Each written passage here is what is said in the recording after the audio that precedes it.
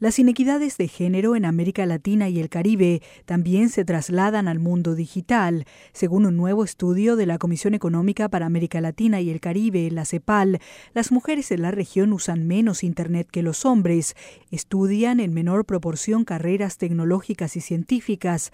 Además, las pocas investigadoras en ese rubro tienen menos posibilidades de alcanzar altos rangos y hay una escasez de profesionales femeninas en la creación de programas de computación, lo que influye en una mayor cantidad de contenidos digitales sexistas.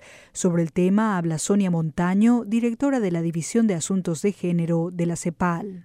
Las mujeres que no están insertas, por ejemplo, en el mercado de trabajo, pueden tener, en principio, accesibilidad a la infraestructura de Internet en sus hogares, pero no la usan. A la vez, lo que el estudio muestra es que una vez que las mujeres están en el mercado laboral, ahí el uso de las nuevas tecnologías es mayor entre las mujeres y es mucho más orientado al desarrollo profesional y productivo. El estudio de la CEPAL, que analiza la situación en 10 países de la región, señala que la tasa de uso de Internet de las mujeres es en promedio 8,5% menor que la de los hombres. Puntualiza que esa brecha es más pronunciada en las zonas urbanas y afecta principalmente a las mujeres mayores y en todos los niveles educativos. Lo paradójico de este estudio es que la menor brecha de género, brecha digital de género, está en el área rural, pero no porque las mujeres hayan logrado más igualdad que los hombres, sino porque hombres y mujeres están en relación a las sociedades urbanas en rezago. Entonces, que la pobreza iguala es algo que preocupa. ¿Podrías hablarnos también sobre las brechas que existen entre países? ¿Todavía hay una diferencia significativa entre las diferentes naciones de América Latina?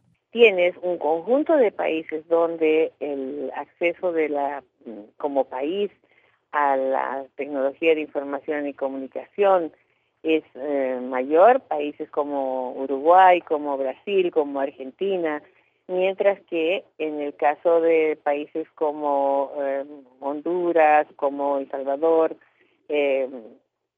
para nombrar algunos, todavía el acceso de la población en general está muy bajo. En 10 países de información, que hay países como Uruguay, como Perú, Chile y Brasil, que estarían por delante de los demás países, y países como El Salvador, como Honduras y como Paraguay, para poner 3 ejemplos, tienen un rezago muy importante. La CEPAL subrayó que el desequilibrio que persiste en el sector limita el desarrollo personal y laboral de las mujeres e impide un crecimiento económico que beneficie por igual a todos los sectores de la población.